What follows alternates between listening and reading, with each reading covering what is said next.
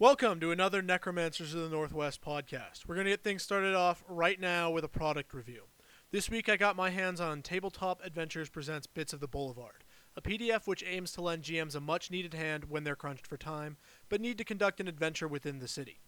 Immediately following the credits page, which lists no less than 15 different writers, we get the introduction which starts out by telling us that GMing a city can be a lot of work, which it is, and that the point of this product will be to make it easier for us to do just that.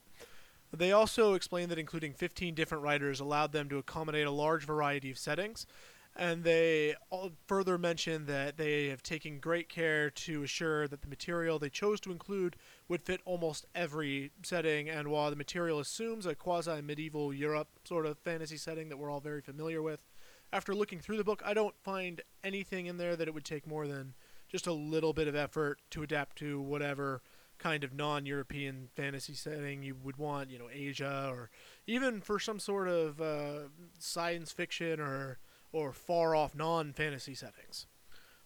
So the intro also contains the industry standard addendum that if you don't like something in the book, you should feel free to modify it. As though we couldn't have come to that conclusion ourselves. In the next section of the introduction, they introduce us to the concept of the harried GM and tell us a little bit about why they made the product. Speaking from experience, when you're trying to balance full-time work or school with family obligations, extracurricular activities like sports, or starting a small game design firm, there just isn't a lot of time to do GM work. The book was created to help busy people be effective GMs by providing them with a wide variety of flavorful scenes and useful creative information which can be quickly expanded upon, or in many cases simply inserted into, any game one might be running in an urban setting. Since this information is of a creative nature and doesn't include any mechanical information, the product isn't system specific and could be useful for a wide variety of GMs. They do mention that if you do need mechanical information and you're using a D20 system, that you should use a book called Everyone Else by EN Publishing. I thought it was a little weird that they went ahead and produced as their example book, something by somebody else, but they're probably affiliated somewhere further up the line and we're just not privy to it. So following the introduction, we get right into the book, which opens up with 100 of what they're calling bits of the Boulevard. These bits are small pieces of flavorful information which could easily be inserted into any setting without much work on the part of the GM. The bits are conveniently numbered to allow for rolling a die percent to determine which bits to include next in a random fashion, and each bit consists of a few evocative sentences which could either be read as is for prose or altered to suit your needs before you read them. And a few of them have additional notes which might range from anything from explanations as to why a bit might include something like coffee, even though it wasn't available in medieval Europe.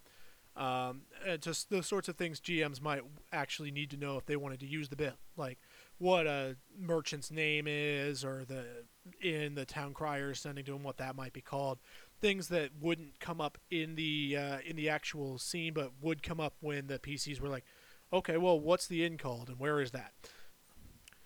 In general, I found these so-called bits to be well written and useful, both to be used on the fly and to add a little bit of excitement to any city scene, or if you have the time, to be expanded upon to create either a full encounter or even to serve as a launching point for a whole adventure.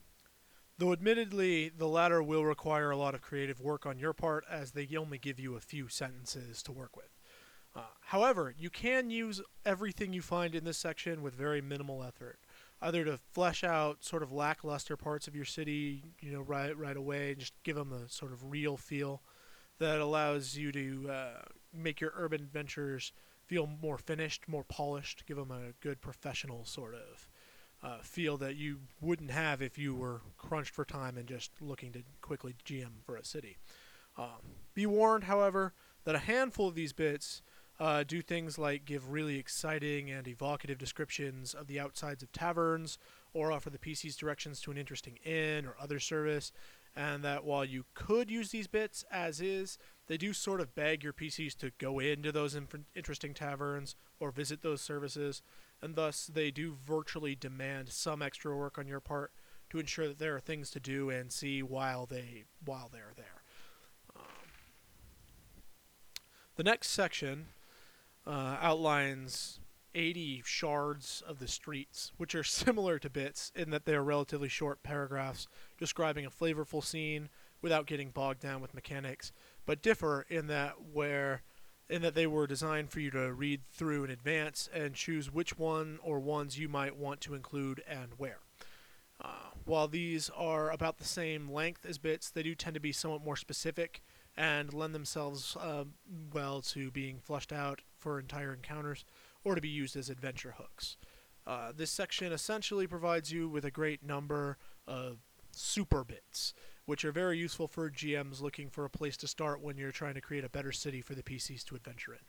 Personally, I think it was a great idea for them to include this section, as it both provides a good incentive for those GMs who do in fact have the time to fully invest in detailing their cities and giving them that sort of professional feel, but want either some inspiration or some good ideas to start with, or just don't necessarily know how to make it all sort of clinch together. This is a great place for them to launch for that.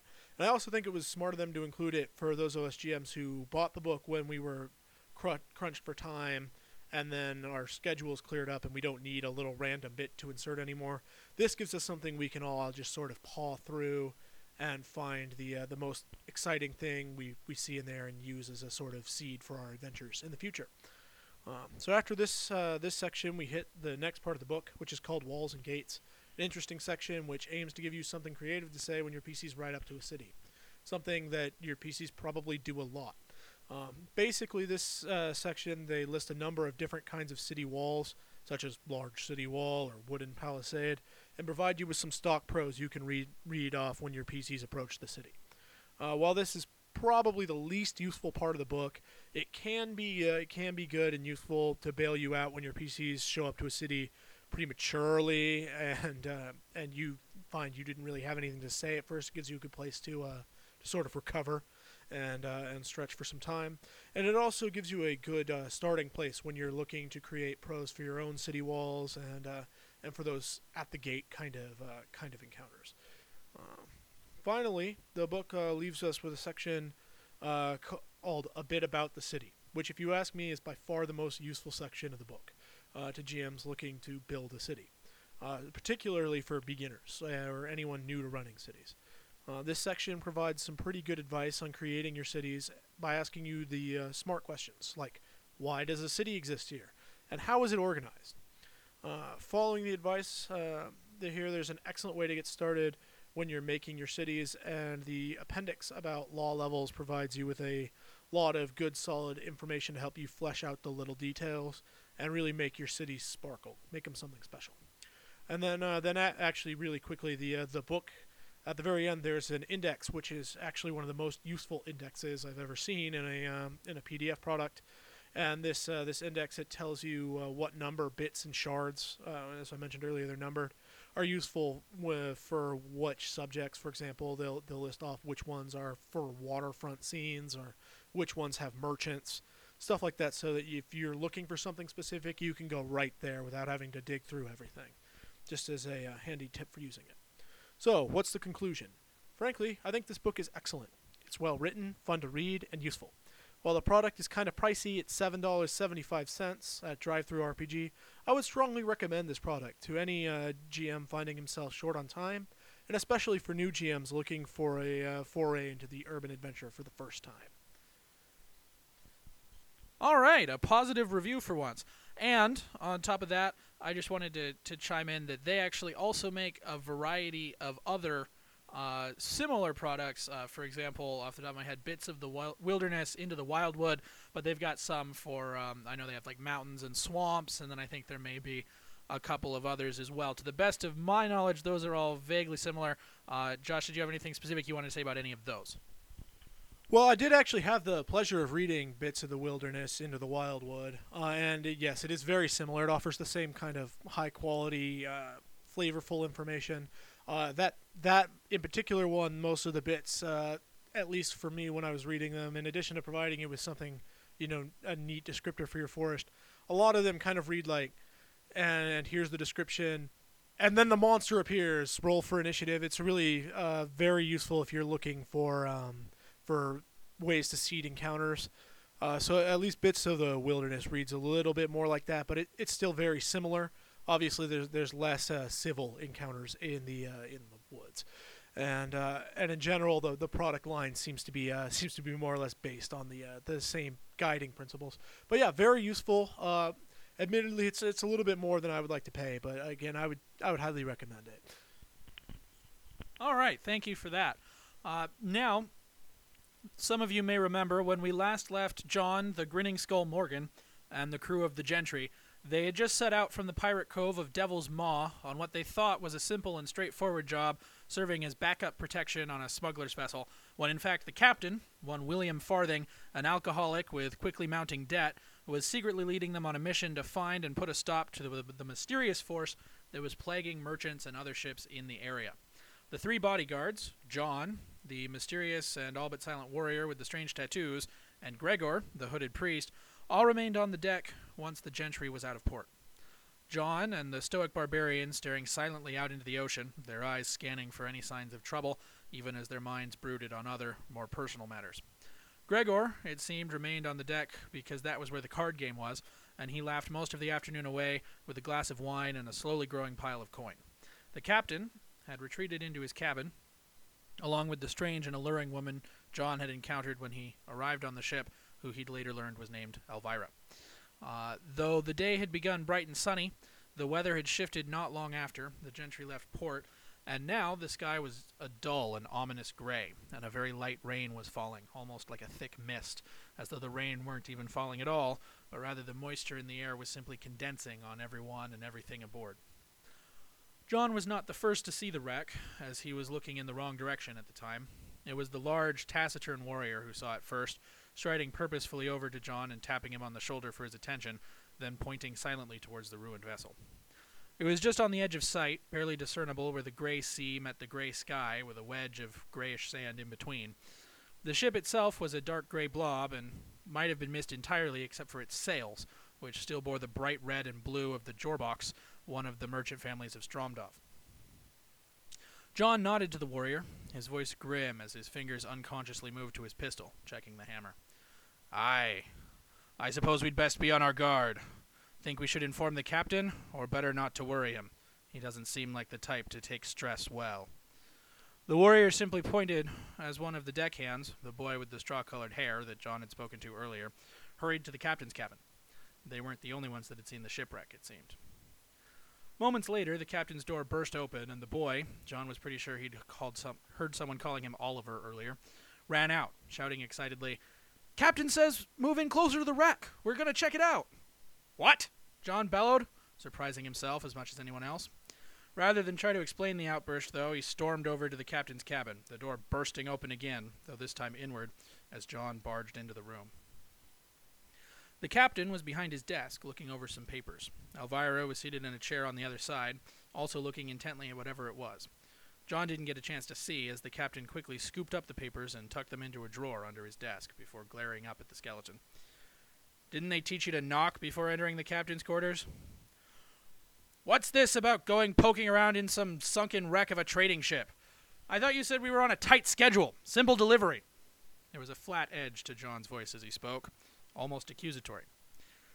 "And we are, but that doesn't mean we're going to pass up an opportunity like this," the captain responded smoothly, having thought ahead for this kind of conversation. "Who knows what was in that trader's cargo holds? Anything we find will be split up among the crew, and, of course, our intrepid bodyguards will get triple shares." The pale green flames that served as John's eyes narrowed, unimpressed. 3 measly %? Is that supposed to impress me? Besides, no doubt whatever sunk her took any treasure she may have had. Captain Bill simply shrugged. Maybe, maybe not. It's a gamble. Besides, there might be some survivors, and we can't turn our backs on them. The captain's voice didn't ring with much conviction, and he knew he wasn't convincing anyone that survivors were the real reason he was after the ship, but he knew he didn't have to either, and the point would stand regardless.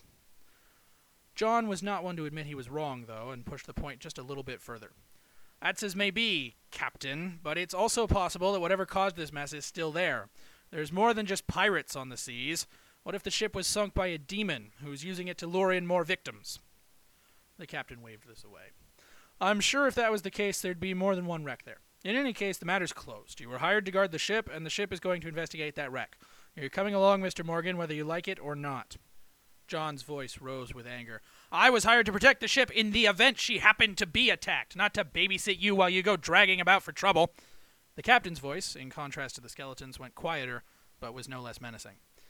Mr. Morgan, we both know that searching through the wreckage of a sunken trader is a perfectly natural thing for someone in one of our lines of work to do, and if you weren't hired on as protection, you'd probably have suggested it yourself.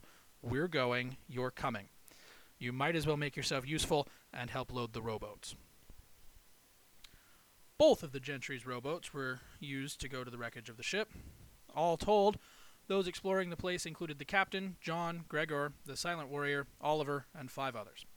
Elvira, who John had learned was the Gentry's first mate, stayed behind to watch over the ship and the remaining crew. It was impossible to tell the name of the ship, whose corpse they were about to plumb, because the way it had crashed had buried most of the ship either in the sand or water, with only about half the deck accessible from above. The men brought their rowboats in close, and then threw grappling hooks up to try and get a hold. It took 3 or 4 tries before one found stable purchase, and after the second time the hook pulled free a large chunk of rotting wood, there was some concern it wouldn't work at all. But eventually a solid hold was found, and the men pulled themselves up onto the deck, with the Silent Warrior going first and John going last, to protect from any opportunistic attackers below the waves. Because of this, John got a hint of what was on the deck before he actually saw it. The stoic mercenary companion was characteristically quiet on the matter, but each other man let out an oath or curse, sometimes many, upon reaching the top and seeing whatever it was for themselves. After the first few half-suppressed cries of, "Melora's tears!" and "By the old gods!" the men still in the boat with John became nervous, one of them muttering something about how they could wait and maybe he should go ahead. John pitied the lad, but despite that and his own curiosity, he forced them to go in order. For all he knew, whatever was up on the deck was just a diversion to distract from a threat below. When everyone else finally was on deck, John climbed the rope as well. Emerging onto the deck was like stepping into a war zone, or possibly a butcher's shop. The deck was littered with corpses. Even after what must have been at least a week exposed to the elements, it was clear at a glance that whoever these people were, they hadn't died peacefully, or from something as simple as drowning. Each of the bodies had been heavily mutilated, ripped into by something that seemed inhuman. Jagged, bloody claw marks covered the face of one victim. Another had had her throat torn out, leaving a gaping, bloody hole where her neck should have been. Most of them, more like them, were scattered across the deck in a haphazard fashion, and John could vaguely see that there were more corpses that had fallen over the side and wound up on the beach below. The others had begun cautiously spreading out, exploring the available section of the deck and attempting to examine the bodies without touching them. The captain, upon seeing John, spoke suddenly, causing many of the men to jump. "All right, lads, now that we're all up, we can start taking a poke around, see what we see. We'll split into 2 groups. You, and you." Here he pointed to John, Gregor, the Silent Warrior, and a crewman John didn't know very well. "We'll start up here and work your way down. The rest of you, come with me. We're headed for the cargo hold." John didn't protest, knowing that challenging a captain at sea in front of the rest of the crew wasn't far short of mutiny, but he made a mental note to have some strong words with Captain Bill later. After the captain's party had departed, he motioned Gregor over, and the 2 of them stooped down to examine one of the bodies. "Well, priest, what do you make of the wounds?" "I'm a priest, not a wizard. I don't make a study of claw marks." "But we're clear then. These are claw marks.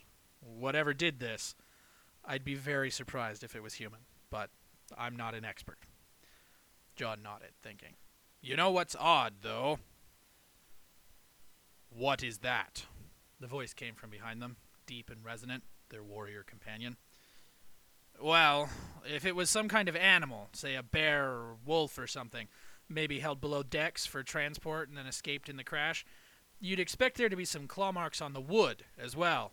Not the gashes like on the victims here, but something, surely." "But there's nothing like that," concluded the priest, looking ahead in John's trail of logic.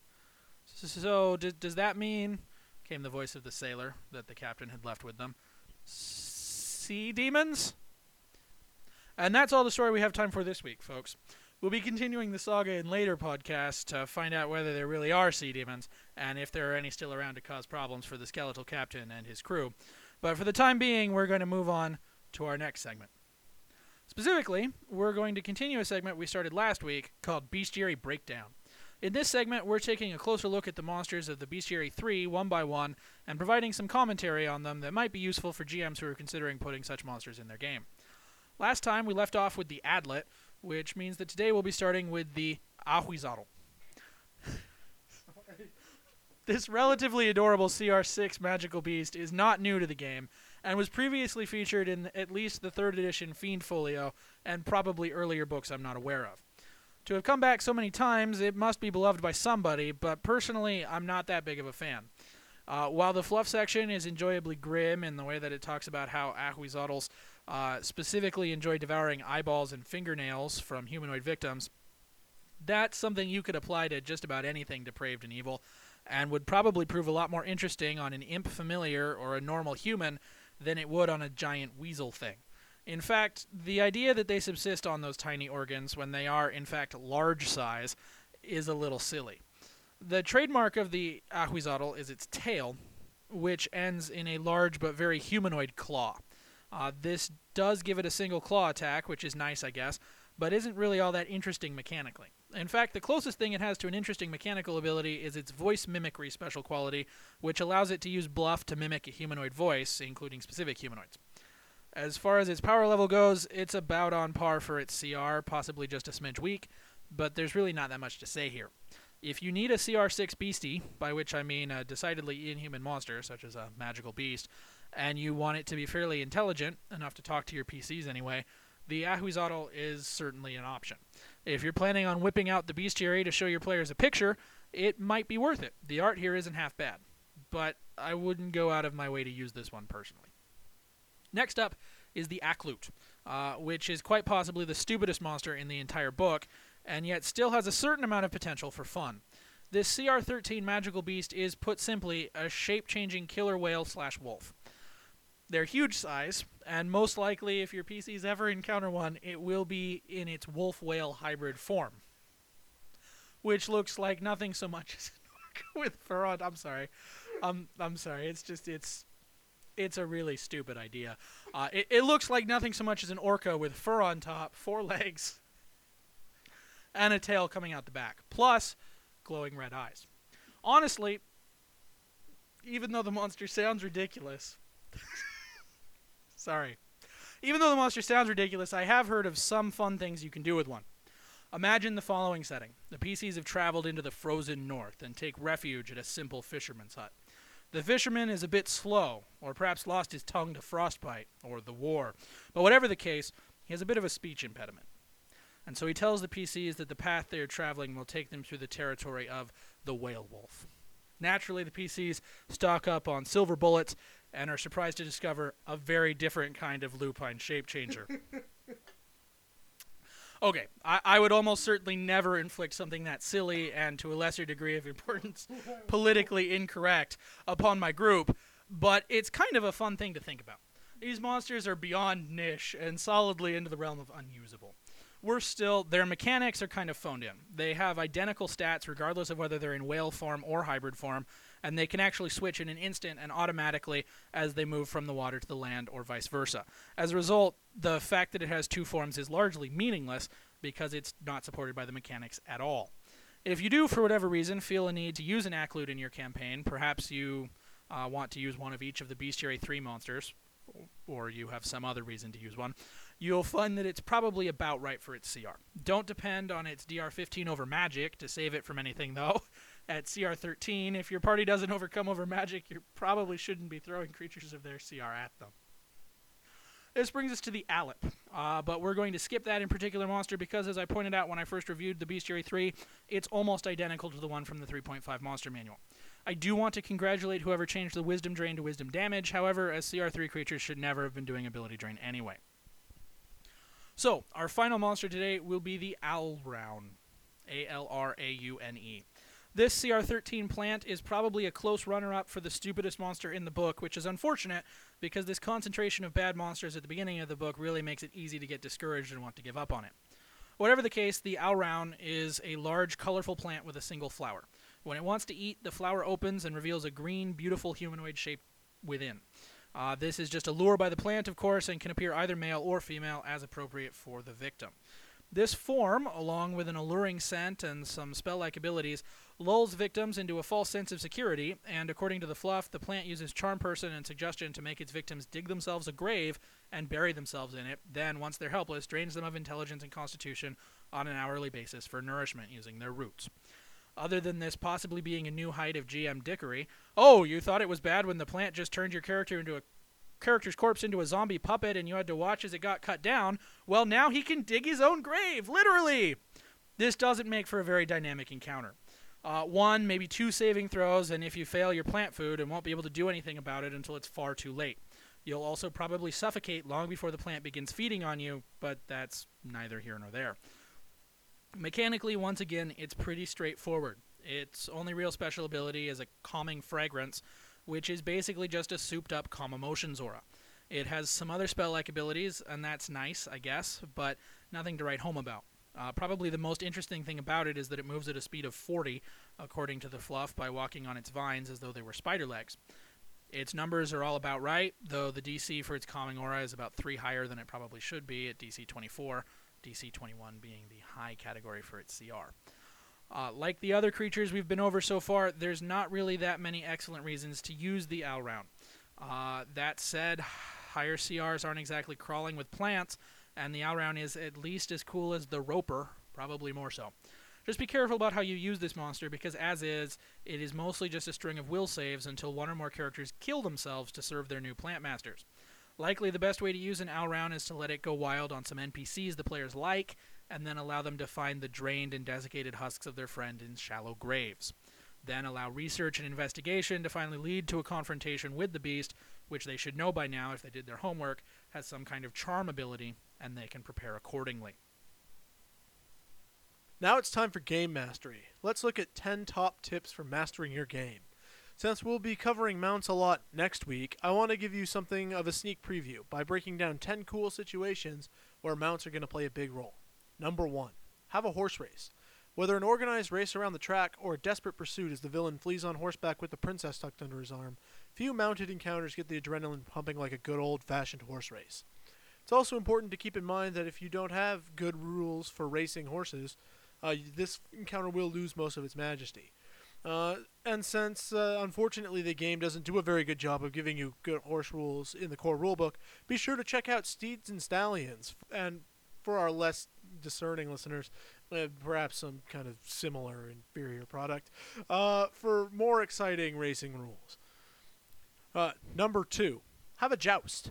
Not just a great excuse to hold a tournament in your game, a joust is one of the most iconic scenes in fantasy literature and even more modern fantasy media. I can't remember the last time I saw a bunch of knights together who didn't do a joust. You may want to consider doing other sorts of related challenges in order to test the mount's skills and abilities and give people a more broad experience that puts them through their paces more than a simple charge and attack roll.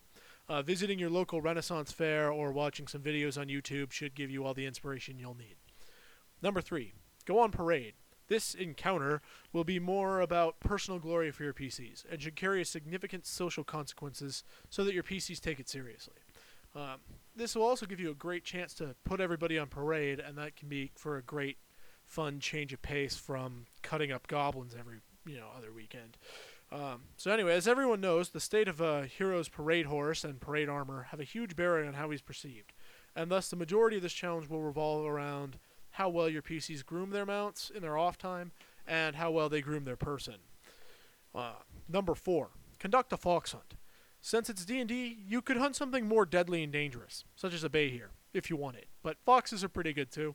The general idea is that you hold a prolonged mounted chase, where the mobility and speed offered by a mount is crucial for its success. This will let you give you a good chance to highlight all the sort of things you get to do with mounts that you couldn't just do on foot, unless you were a monk. Don't let monks do this. You should include a number of difficult jumps and long sprints in order to highlight those sorts of skills mounts have and show off the kind of cool imagery of running through the backwoods, desperately chasing after a small, helpless woodland creature. Number 5, Take to the skies, using exciting flying mounts to conduct a fantastic aerial race. Pit Pegasi against giant owls, giant eagles, and hippogriffs. Can anyone defeat the mysterious Black Rider and his terrifying Couchamar? Put up a great prize as an incentive for your PCs to try their hardest and push their mounts to the limit. And think up some really neat aerial obstacles. Perhaps they'll have to go through a thunderstorm. Maybe they'll have to go around an active volcano. The sky is the limit. Number 6. Conduct an aerial cavalry battle, pitting the PCs and their flying mounts against other flying mounts, burying enemy soldiers and black knights. Add ranged combat to make it harder. Even pit a group of mounted aerial soldiers against a dragon or similar aerial creature who's more at home in the skies. When you're doing this, be prepared for the complexity of three-dimensional combat. Also for the further complexities of mounted combat. This will probably be pretty bogged down unless you're really on the ball about that. So make sure that you know what you're doing before you head into this situation. Number 7.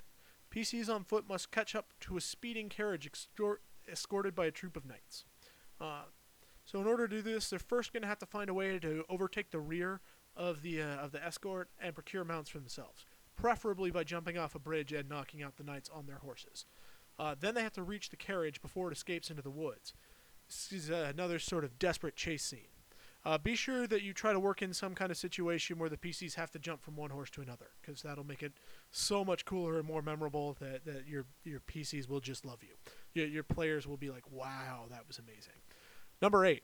War has broken out, and the PCs have been assigned to the Scout Cavalry Division, whether they like it or not.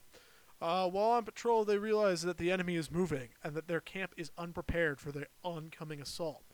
Now they've got to race against the clock to retreat back, and their only hope is to push the horses to their limit to get out ahead of the enemy forces and get back in time to rally everybody in time for the ambush. As a reward, maybe they can get to be generals or something cooler than scout cavalry. Number 9. The PCs have been hired to steal a rare and exotic mount and transport it to their client. Unfortunately, the creature has proved somewhat difficult to get along with, and the PCs must struggle with young cooperative creature every step of the way. This encounter should require more than just a handful of handle animal rolls to complete, and ought to focus on the PCs having to go out of their way to befriend the creature. Ideally, this should also make your PCs grow to begrudgingly attached to the grumpy monster, and then force them to face the tough decision as to whether to give him up to their client for the gold, to give up on the promise and run off with their cool new exotic mount, or to let the creature go in a very uncharacteristic bout of humanitarianism on the part of PCs. Last but not least, number 10. Buy a horse or similar creature. The fun here comes from observing mounts with some personality. And you need to offer a wide variety of creatures with each with their own name and attitude. You need to let them sort of get used to a wide assortment of different beasts and see some real differences between them, even if they are all horses. The next thing that they get to do is figure out which ones are good and which ones are bad, which could be difficult. And finally, they're going to have to deal with all stable masters naturally are skeevy and sketchy, and now they're going to have to try not to get taken. For some more tips and tricks, not to beat a dead horse, so to speak, you should check out Steeds and Stallions for some more great tips on having horse traits and quality. Some good starting places there. Thanks for that, Josh. Just to clarify, for those of you who may not appreciate rampant mercantilism, there are plenty of other ways with which you can go about getting cool horse rules and rules for mount quality. I'm sure I personally didn't find very many books about horses. We'll be reviewing one next week. It doesn't really have to do with either of those topics, but I'm sure that you can find other things besides ours, which happens to be available for $2.49 at DriveThruRPG. Moving on. All right. Now, as some of you who are longtime readers on the Necromancers of the Northwest website may be aware, I occasionally like to talk about Magic the Gathering. For those of you who aren't familiar with Magic the Gathering, it's a card game. That's probably all you need to know for the purposes of this. Whatever the case, a long time ago, almost back when we were first starting out, I wrote a couple of articles called Rising Stars, where I talked about some of the design principles from the latest released Magic set, Rise of the Eldrazi, and talked sort of about how you could apply those design principles and the lessons from that set to other things, specifically D&D, Pathfinder, that sort of stuff. In the time since then, I've occasionally talked about Magic stuff as well. Rising Stars happened to be one of the more popular articles at the time. It may have had something to do with 3.5 and 4th edition stat blocks for Eldrazi monsters. Whatever the case, I'm going to go ahead and spend a little bit of time now. Josh and I are going to talk about some of the card stuff from Dark Ascension, the current latest Magic set. Though, for all I know, by the time you hear this, it's entirely possible that the latest Magic set may be Avacyn Restored. Whatever the case, I want to talk a little bit about some of the cards and mechanics from that set and some general principles you could take from those into game design in general. So, to start off with a couple of cards that I personally really like, I want to start off with probably my favorite card in the set, Undying Evil. This is, in fact, by far my favorite card in the set. It's not powerful in a constructed sort of way. It's not something that you're going to be seeing probably a lot at your at the Grand Prix or the Pro Tours or anything like that. But it will really make waves at your kitchen table, I'm pretty sure, especially if you use it to save a particularly hard-to-kill creature like an indestructible one. Otherwise, it's more just like a regeneration with a +1/+1 counter. For those of you who aren't familiar with Undying Evil, it's a 1 black mana for an instant, and target creature gains Undying until end of turn. Undying, of course, meaning that when it dies, if it had no +1/+1 counters on it, return it to the battlefield under its owner's control with a +1/+1 counter on it. So basically, it comes back, but stronger, which is sort of a horror trope, which Dark Ascension is tying into with that mechanic. My favorite thing about Undying Evil, specifically the card, is that Undying, the mechanic, is a really great and flavorful mechanic, but it's one that almost makes you feel like it should be around more. If Vorapede, for example, one of the big splashy monsters with Undying, if Vorapede can come back, why can't insert favorite scary monster here? Why can't my favorite demon come back? Why can't my favorite skeleton come back? It's a general monster thing, and so you definitely find yourself going, well, that's great, but how come they only stuck it on these monsters? I want it on my pet favorite monster for this deck or whatever. Well, the nice thing about this, and the thing that I think really makes this such a fantastic standout card, is now, in fact, you can do that, because, of course, with Magic, with its constantly moving from set to set and all of that, you can't really you can't go apply mechanics. The Undying mechanic is going to be around probably just for Dark Ascension. It might be in Avacyn Restored, depending on how they do it, but I would be very surprised based on the way they're doing it. So this is probably the only set that we're guaranteed to see Undying. If it's very, very popular, it may come back in a few years. But other than that, this is probably all that we're going to get. And you get that with like all of the mechanics for Magic. They're only there for a little while and then they go away.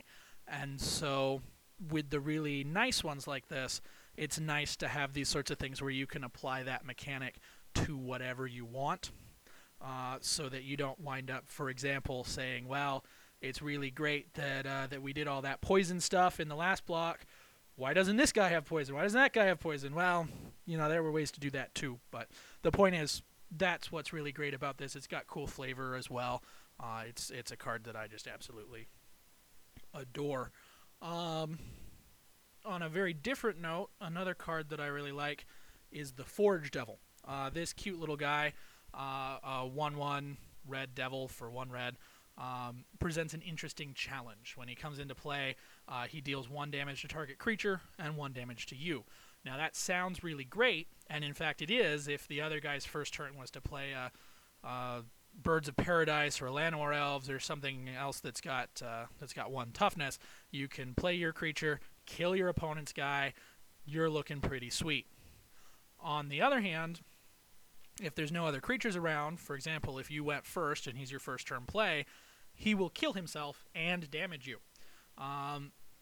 Cards like this that make you think and aren't just all upside keep the game fun and challenging for experienced players, which is great. In general, I think that you see more of this sort of...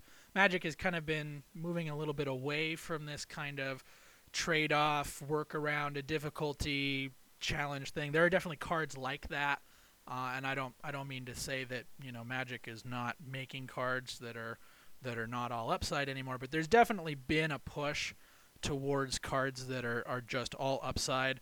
And then obviously there's been some other things, like a couple of years ago they got rid of Mana Burn, which had actually been on a lot of cards, had been a factor like that. There would be cards where, for example, they would add a bunch of mana during your upkeep, and that's great if you have a way to use it, but if not, now you're taking a ton of damage. Things like that. Some cards got a whole lot more powerful and a whole lot more appealing when they got rid of Mana Burn. Some cards became a lot less powerful and less interesting, and generally speaking, a lot of cards got less interesting when they got rid of Mana Burn. I'm not saying they shouldn't have done that. Most of those cards were older, and whatever. I'm just saying that that sort of interesting, difficult dynamic and having to make choices and think hard and not just being able to run things on all upside is something that you definitely want. I think you definitely want to have when you're designing a game, because it keeps players engaged, it makes them continue to think, it rewards them for being clever, that sort of stuff. And that's what's going to keep them coming back to the game and have them have a good experience with it. Another thing that I wanted to talk about was the increasing cycle, increasing vengeance, increasing confusion, increasing ambition. There were increasing savagery, and I don't remember the other one. Devotion, I think, the white one. Whatever the case, what these are is they're cards with flashback. It's a mechanic that lets them be played from the graveyard. So after you've played them, they go in the graveyard, and then you can cast them one more time, and then they go away forever. Flashback's an old mechanic. This is now the third time, I think, that flashbacks come back. It was in Odyssey block. It was in Time Spiral block. I believe this is the third time we've seen flashback. The last time it came back, to the best of my knowledge, they didn't actually do anything strictly new with it in Time Spiral block. And for this block, the only thing that they're doing that's new with it, because they have confirmed it's not coming back for Avacyn Restored, the only thing they're doing that's new with it is this cycle, which is basically when you flash it back, instead of having its normal effect, it has double its normal effect. So the one that causes you to put a bunch of cards from your graveyard onto your library, and you instead put twice as many, or has you copy a spell, you copy the spell twice, or whatever. That's cool. Don't get me wrong. It's definitely exciting to see flashback doing something a little bit different. But for the third incarnation, I was hoping for something a little more meaty, something a little newer, a little different. For example, maybe when you flash it back, it has its normal effect plus some secondary additional effect that's completely different, just off the top of my head, or maybe it gets shuffled into your library or stays in the graveyard indefinitely rather than being exiled. Obviously, the second one is a much bigger deal than the first one, but if you costed it appropriately, maybe.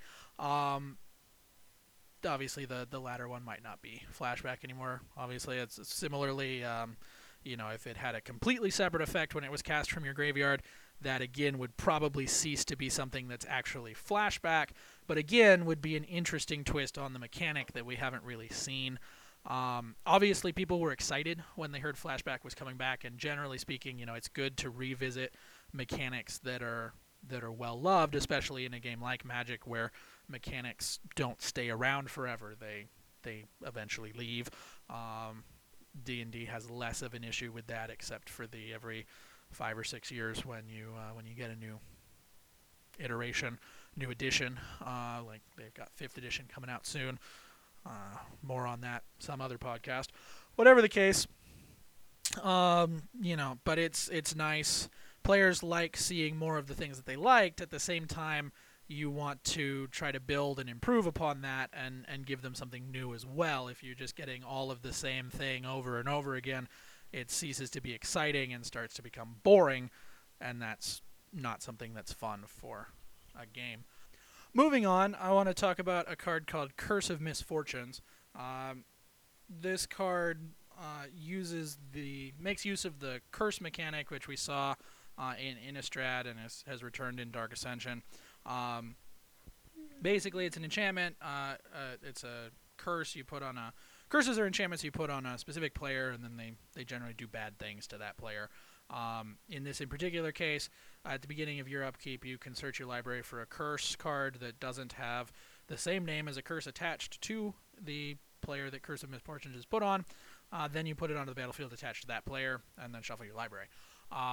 So basically, the idea here is this is clearly a card for a curse deck. I guess in theory, it might be there just to ensure that you get that one curse out that you really need, but really it's there so that you can sort of pull out a bunch of curses. Unfortunately, it requires that all of the curses be different, meaning you can't pile up the same kind of curse, which means ultimately that in order for it to work, you need a great variety of curses that do something cool. Similarly, in Innistrad, there was a kind of a similar card that tried to use the curse mechanic called the Bitterheart Witch.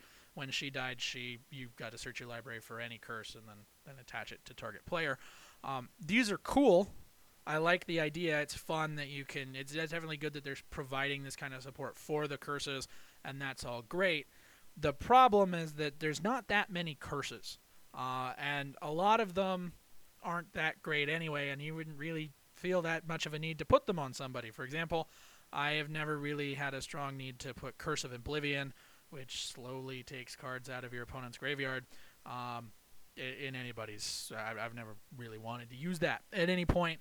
And because there's a limited number of curses, and as we've kind of talked about, there's probably never going to be any more ever, these cards don't really support the weight. The Curse of Misfortunes costs 5 mana, which, for those of you who aren't aware, is kind of expensive, especially since it doesn't do anything until the next turn, at which point the curse may very well not do anything right away.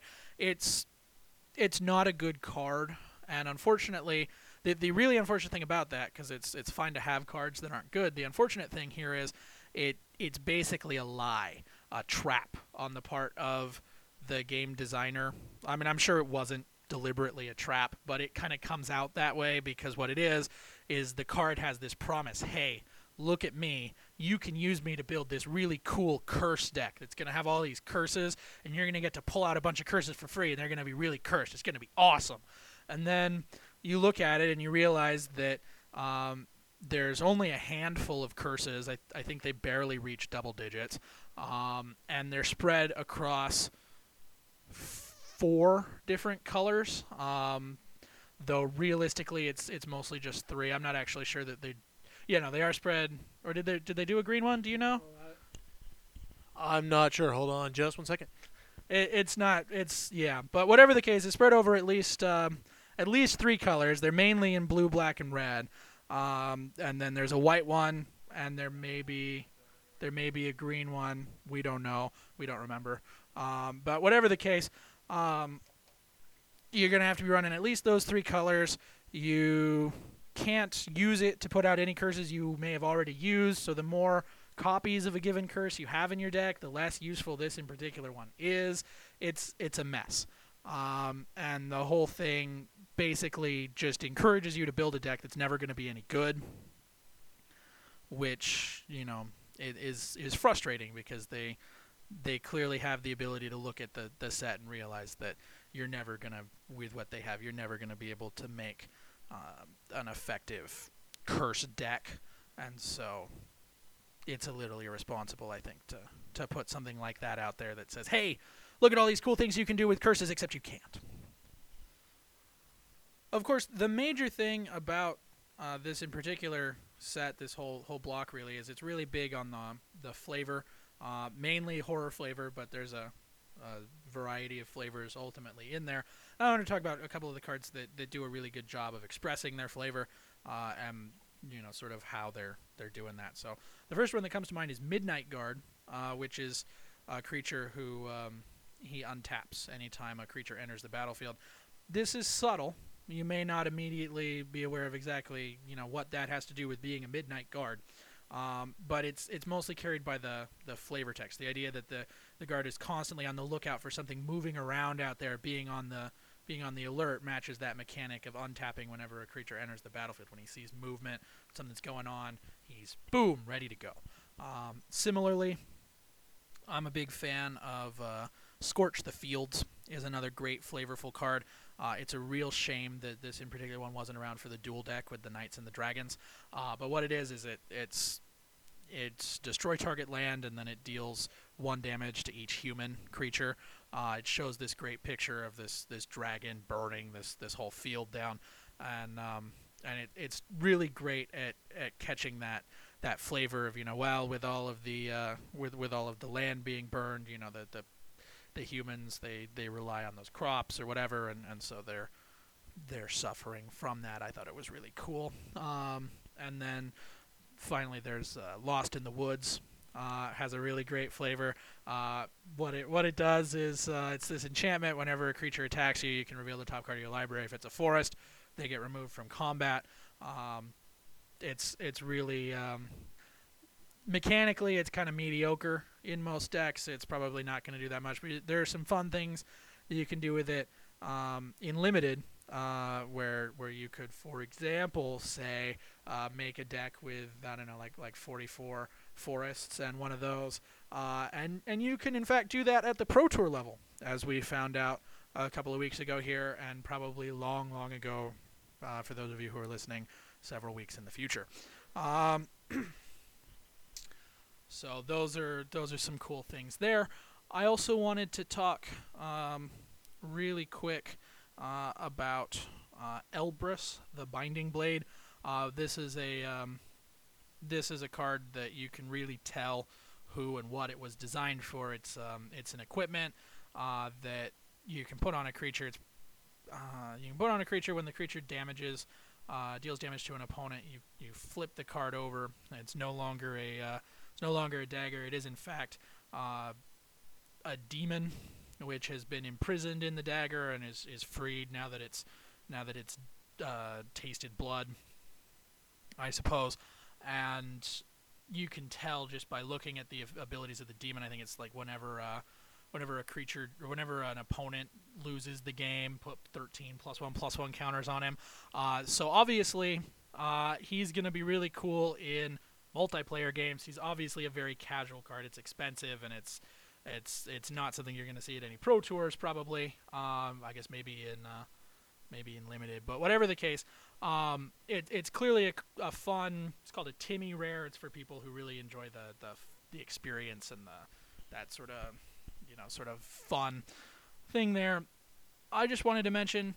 I've heard some people, some people talking about it on the internet, and it's a lot of people upset and complaining that the rules for the format that this has clearly been designed for, EDH or Commander as it is called now.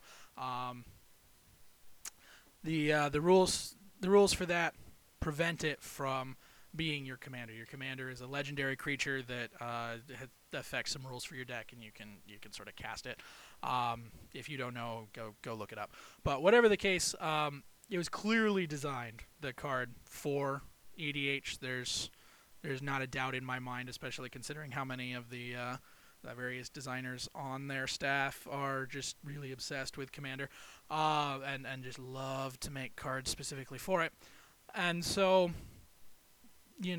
certainly in the case of EDH and this in particular rule, there's no question that it's there for flavor, that it has to be a legendary creature.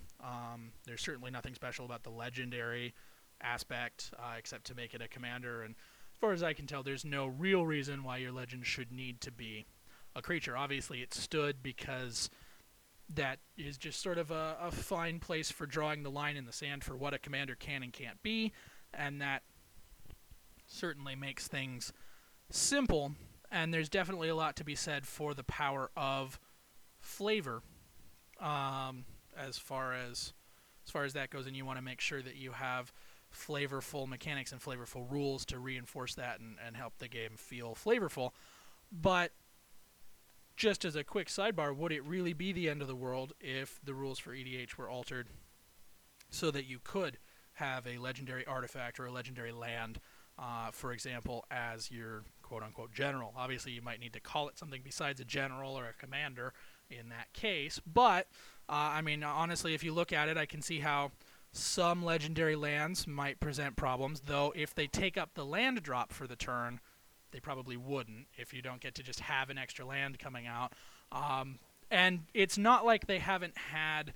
It's not like they haven't banned specific legendary creatures. So if there was one or two lands that absolutely could not be generals, well, they would probably get banned too. Similarly, I don't think there's going to be that many legendary enchantments or artifacts that are going to cause that many problems either.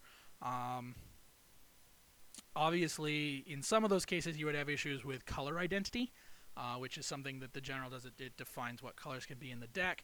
But you could either, in some cases you might need to either just let them choose a couple or, maybe not. Maybe people who want to play with those in particular things just have an uphill battle and they have to stay completely colorless, whatever. The point is, I guess to sort of extrapolate out into general stuff, be careful with your flavor because when you're making rules on it, because it's important that you strike a balance between having a fun and accurate flavor that's going to do things and then, making sure that the rules of the game are fun and support what people want to do. And always sort of keep in mind, is sticking to this for flavor reasons really going to be worth it in the long term? And so those are some of my thoughts on Dark Ascension. I look forward to your angry emails. And that's all for this week. Tune in next week when we'll be doing our Mount Week podcast, and be sure to check our website, www.necromancers-online.com, all next week for all sorts of fun Mount-related articles.